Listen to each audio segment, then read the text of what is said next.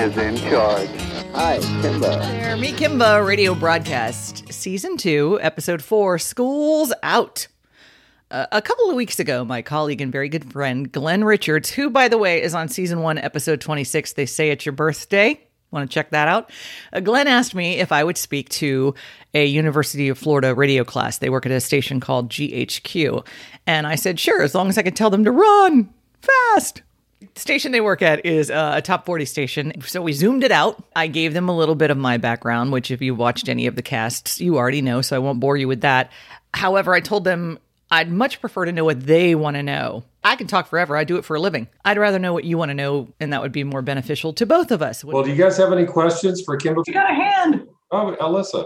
Alyssa is our performance team leader. We do pop, and we're also on UF's campus, so we try and stay away from more serious topics. But how would you address that on a station without it being too much of a bummer, in fear of being insensitive or something? Boo! You're on a pop station, and you've got to talk about the Parkland shooting? Yeah, maybe that. Or I don't know. I usually just don't address it, but for the reason we mentioned it, because I was on Light at the time, and that's adult contemporary. So you're going, Lionel Richie, Celine Dion, all of a sudden you got to come on and talk about something like that. Yeah, it's not really easy. You don't want to suddenly try to sound like Joe News guy. If you're on and you sound like this, and all of a sudden you come on and go, we have to report today. But you also don't want to sound like, hey, hey, this just happened. You don't necessarily have to talk about it if it didn't happen where you are. It's almost like a judgment call. There was the bombing over in France during the concert. Sometimes you can mention it briefly. You can say there was an explosion over in France. And as soon as we get more details, maybe it's something you post somewhere. So instead of giving all the details on the air and sounding morbid, that's when social media can be your friend. And you can say, we'll post the article on our Twitter feed, something like that. Okay. Thank you. Yeah. Even this year when our football players would get COVID and we'd have to break it on the news, I'm that was a little bit more lighthearted. So I could be oh, there goes the Gators. A great question. It is tough to switch gears and suddenly talk about something sad or in some cases quite horrifying. There's also celebrity deaths. I remember one day I went in and Farrah Fawcett had died, and then Michael Jackson happened. And it really took hours to get it confirmed from a credible source. You go in expecting you have your show kind of mapped out in your head. That just gets thrown out the window. But that's also what's great about being live and local during events like that, because people call and want to ask questions, or maybe they're, driving in their car and they hear this horrible news and they just want to reach out. Because you'll hear people say, oh, nobody calls a radio station anymore. Well, that's mainly because there's no one in the studio to answer anymore. And that's not just because of the pandemic, but people will. It's a toll-free number. They have questions. They want to make comments. They want to connect about something that's happening. So yeah, people still do call radio stations. Also, years ago, that entire COVID football team reporting would have been made into such an inappropriate yet hysterical bit. I listened to some of the things that we said and did in the late 80s and early 90s, and there is no way. Not only could you not get away with it now, I can't even play them for you in the context of them being on the air in the late 80s or early 90s. That's how much the arc of what's considered proper has bent. After we talked about how you have to talk about more serious stuff, I went into the art of crafting a break on the air. To have a beginning and a middle and an end to what you're saying. To know how you're getting in and out of it and to have substance in between. You've probably heard somebody who didn't have an out because they just keep talking and you're wondering, where is this going? They don't know either.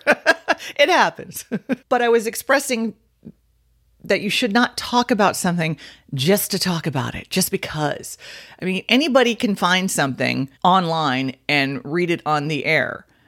But without that having any relatability or context or purpose to your listening audience, who cares? Why are you saying it? Just because you saw it online, so can everybody else. Unless you're connecting those dots, it serves no purpose other than to fill up airspace. And it is boring, it is trite, and it is banal. That was a nice synonym cube just for you. It doesn't mean you can't relate a story that you saw online, but you've got to find the reason why it would matter to your audience. Whether you tie it into the band you're about to play, the song you're about to play, a local place in town, or you crack a very topical joke or a self-deprecating joke to it. However it works, you've got to tie it in. It's got to have some sort of connection to the people that you're talking to.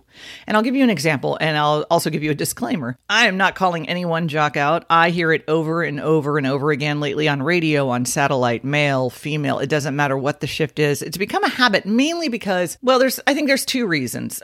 So many jocks are having to voice track and be on the air, whether it's live or voice tracked on multiple stations. There's a lot of content you have to come up with, and that's really the easy/lazy way out. The other reason is, and I think this is for a large number of the newer DJs on the air, is that no one has ever taught them or told them or shown them anything different. They learned it by watching others who weren't given any guidance. When I started, we had air checks. We had a program director and or the radio consultant, or both of them at the same time. You would sit there in an office and they would listen to your show and they would tell you what you did wrong or what you did right. And I realize that's subjective, but they were experienced enough that you could take away whatever you needed from it to get better. And that was their goal, by the way. There was a concerted effort to make new DJs grow. They spent a lot of time teaching us how to get better. And then it was up to you to take that and learn and run with it. Sometimes those with larger egos maybe didn't because they were already fantastic, as we all well know. But I went to broadcasting school specifically to learn how to be my best at that, my best on the air, and to try to always be better.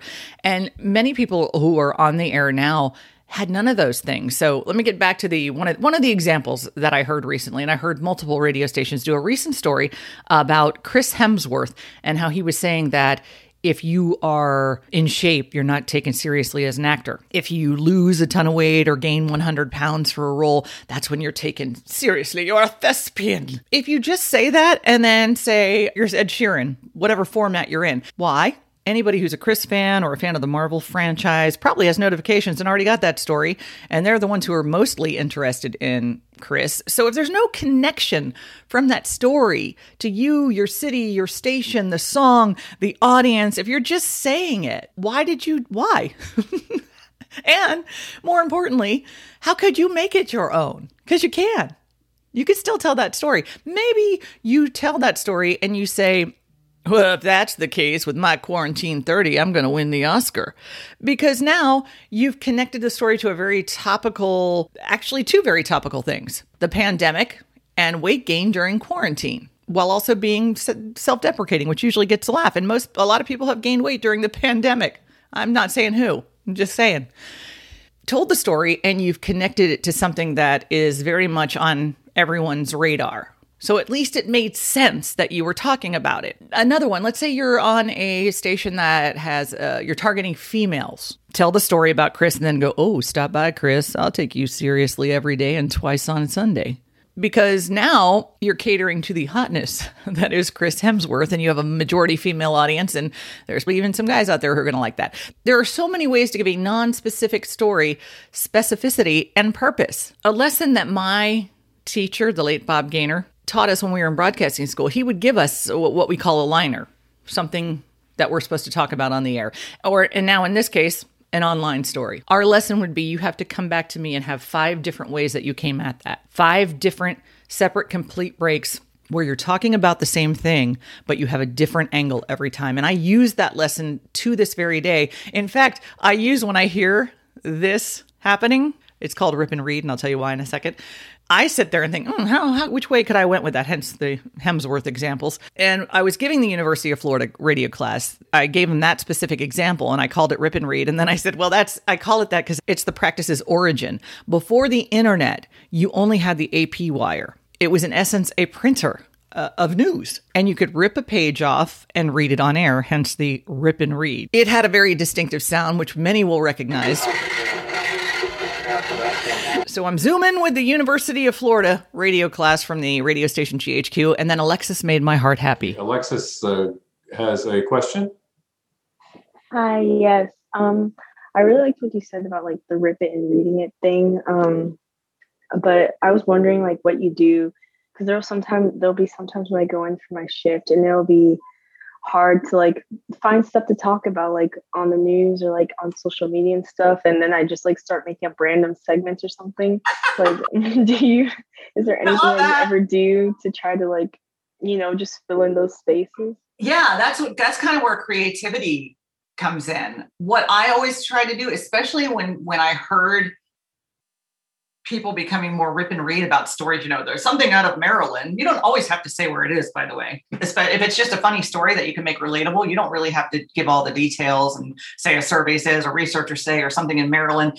Once people started doing that, I became like super local because I'm only broadcasting to Miami. Yeah, you can listen online, but I'm broadcasting to South Florida. So I would try to find stories that way. Or, I know you said you made up stuff. You can just say wacky stuff in between songs. You don't always have to have that kind of content, something that you feel. It doesn't have to be something like, I really love this song. Well, of course, because you're playing it on your radio station, so you don't want to be that generic about it.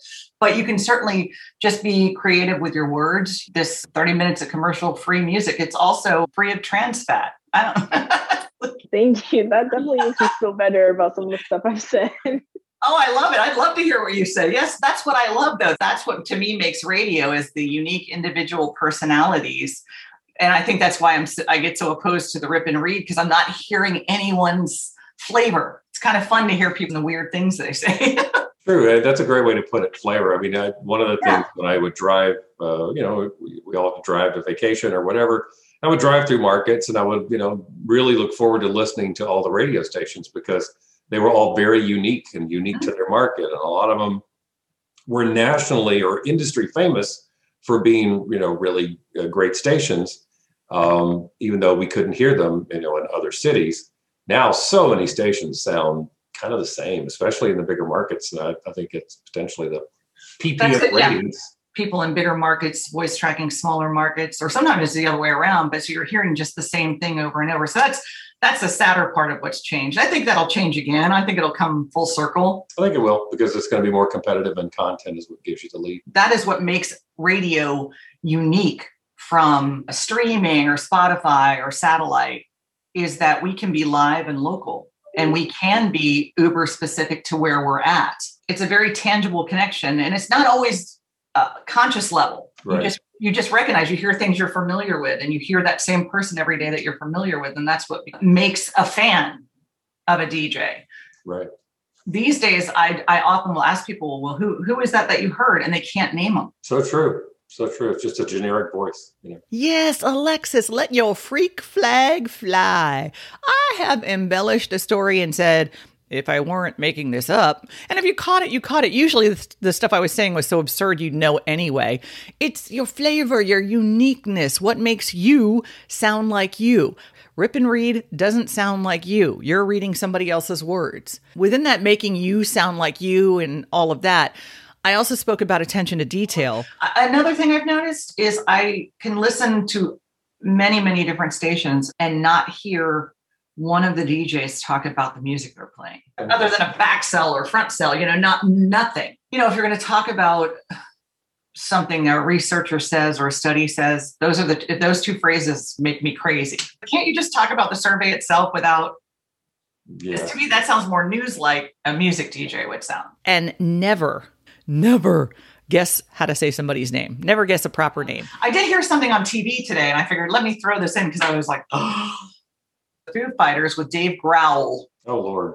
Well, my point of that goes back to attention to detail, and especially when it comes to proper names, because obviously she's not a fan of rock, so she didn't know how to pronounce his name and just guessed. It's worth going to YouTube, and if you don't know, and Google them and look for a video where they were interviewed or something. That's exactly how you do it. Now you do. You couldn't do that. Stories that are written on the internet, even in large websites, the New York Times and New York Post and things like that, you will find spelling typos.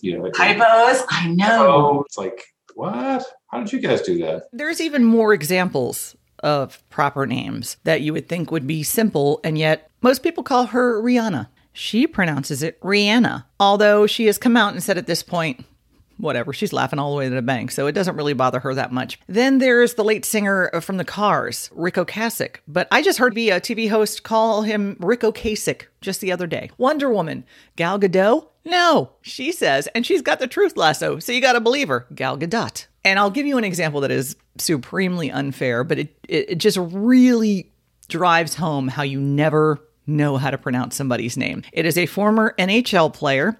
His name is Patrick. His last name is spelled R-O-Y. So you would say Patrick Roy, and you would be wrong. His last name is pronounced Waugh. Now, if you weren't a hockey fan, I doubt anyone would come at you other than to make fun of you, but it's just an extreme example of how you never know when it comes to proper names. From there, the knowing of proper names, then I went into knowing what you're talking about in general. I'll hear a lot, oh, I think this is when it's happening. I don't know. And it used to be that jocks used to always be the ones, and I don't mean it like a know-it-all, but you're the ones broadcasting information.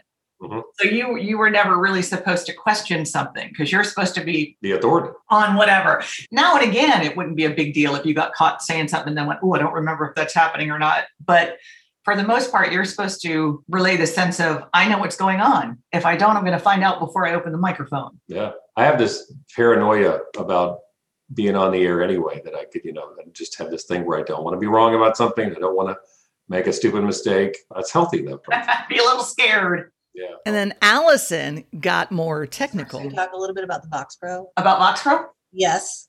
She loves Vox Pro. I love Vox Pro. So what is your favorite thing to use Vox Pro for? I had it set up where I had the calls on top and then I had all pages of the hotkeys, but I would utilize them from the remote control. I've used the multi-track before. If I wanted to put a little bit together with the hotkeys on there, that's a fantastic feature that it has. Some stations, they'll have it so it fires from the board, play from the beginning. And I hate that. I always want them to make it so I have to turn the pot on and up because then I can utilize play from beginning, play, or play selected. I don't know if you've used that feature. If you edit, and you highlight a piece of audio and you hit play selected, it will only play what's highlighted. It doesn't matter how long the file is. No, I've always just scrolled it up to where I want to start. And then I'm like, okay, play. So you can play a piece of audio that's highlighted. Wherever the cursor's at, it'll play from there if you just hit play, or you just play beginning, it'll bounce it back. It's got all these different features to use. I don't ever know if you've ever used the hotkeys, but it's kind of, have you ever used instant replay? Is that before your time? That was before my time. That was another digital, but it was all sound effects. No, I used to replay the 360 shortcut. Ah, the theory of technological evolution. I really enjoy learning the new toys, but not everybody does, but it speaks to me. And one thing I definitely remain old school in doing, and I have my reasons, is handwriting thoughts and notes about breaks. There are advantages to having those extra appliances and not having everything live on a screen because the mouse controlling things with a mouse is not always the fastest. But. And to this day, I have this little steno pad, and that's where I put all my, especially if I have a specific out. Because sometimes it doesn't matter. You could, in your head, say, I'm going to say this to get out of it. Just tell yourself that 10 times and you'll go on the air and you'll get thrown off and you'll just ruin it. Yeah. So sometimes if it's that specific of an out cue, I will write it down on that pad. So I'll have other people, just type it in. I'm like, mm-hmm. And when it crashes, I'll type a lot of stuff in the computer. I ain't scared of the computer. If it's a shared screen and I've got it minimized and I didn't have time and I'm trying to talk and reach over and it's just easier to have it written down in front of me. That's to each his own, however you're comfortable doing it. Yeah, that's the point, I think. And my favorite thing you said about the Vox Pro too was that when you didn't know exactly how to use all the features, you grabbed a manual and learned. Asset, and that's a great characteristic to have. You don't know it, go learn it and figure it out. I started with cartridges. We had by 87, just started playing CDs. But there were still a few songs that were not on CD yet. So we had to play the records. I went from that. 2 tracks, what we did the calls on. But as far as production, 8 track, 16 track. Mm-hmm. And then you went into Pro Tools. I know how to use Pro Tools a little bit too. Good. Yeah. Pro Tools is the top that's the top of the heap. Tell us a little bit about your station now and what you're doing these days. So I just started. This coming weekend will be my first where I'm doing news at the top and bottom of the hour solo. I've been training this whole time and I've been doing it, but I've had other people there. It sounds like you're touching all aspects of broadcasting these days. Doing news, I didn't know about that. Is that a challenge? It's different, but it's not. Everybody I'm talking to, even Glenn, I'm talking to Glenn about it, and we're just, it's sort of like crafting a news break, because I did news on the music stations. If something happened, a hurricane, anything that happened in town that was newsworthy like that, we certainly would break in and talk about. But this is a little more, it's not that I can't make a sly or funny comment in the newscast. It's very limited to timing. It has to be an exact time. So you've kind of got to get the news out there and get the facts. So like, it's really is a new skill, learning it's a computer system that you could see all the wire stories, and then you can put audio in and write your stories there. So yeah, it's a cool little system. And then I was on Big for Saturday and Sunday from noon to 6 live. And it was the first time I had been on the air in like a year and 4 months. So that was interesting. It was fun. Were you nervous going back on for the first time? And No. No, you've done it so long, right? It's just like riding a bike. I couldn't wait to do it. So it was fun. Kimba, thank you so much for spending your time with us. That is so appreciated. And that was my Zoom with the University of Florida class from radio station GHQ. If you are thinking about getting into radio or are already doing so, I hope this gave you some insight as to what we do, and that we work really hard, or should work really hard, to make it look easy. We should plan to look and sound unplanned. Still, run! If you're a listener of radio, maybe you're hearing the difference of which I'm speaking. And if you do, it's not you. You're not crazy. Well, maybe a little. Aren't we all? I love what I do. I still very much love being on the air and playing music. Glad I'm doing it again. It's not a job to me. It's part of me. It's intertwined with my very being. That is good and bad. The good outweighs the bad, so I will take the ratio. I want to thank my buddy, my pal, Glenn Richards, for setting this up so I could chat with the class. Thanks to the University of Florida College of Journalism and Communications Director of Programming Brand Manager Rob Harder. Although for a rock jock, the Bob extrapolation of Robert would be an awesome on-air name and an action verb. Thank you to all of you who joined in on the Zoom, and those of you who asked questions, Alyssa, Alexis, Allison. It was my great pleasure to chat with you. A lot of times on this podcast, I do talk about stuff from back in the old days. Another very cool old school tradition. I actually got a handwritten thank you note from Allison and Rob. I'll read it to you. Thank you for taking the time to talk to GHQ students about your time on the air and how to put your personal touch on their breaks. I know they learned a lot. Thank you. Very kind. And you're welcome. Again, it was my pleasure. You can see the podcast version of Me Kimba Radio broadcast at youtube.com/herkimba. Thank you for being one of Kimba's herd, and thanks for listening to Me Kimba Radio Broadcast Season 2, Episode 4, School's Out. Cause Kimba's on the radio.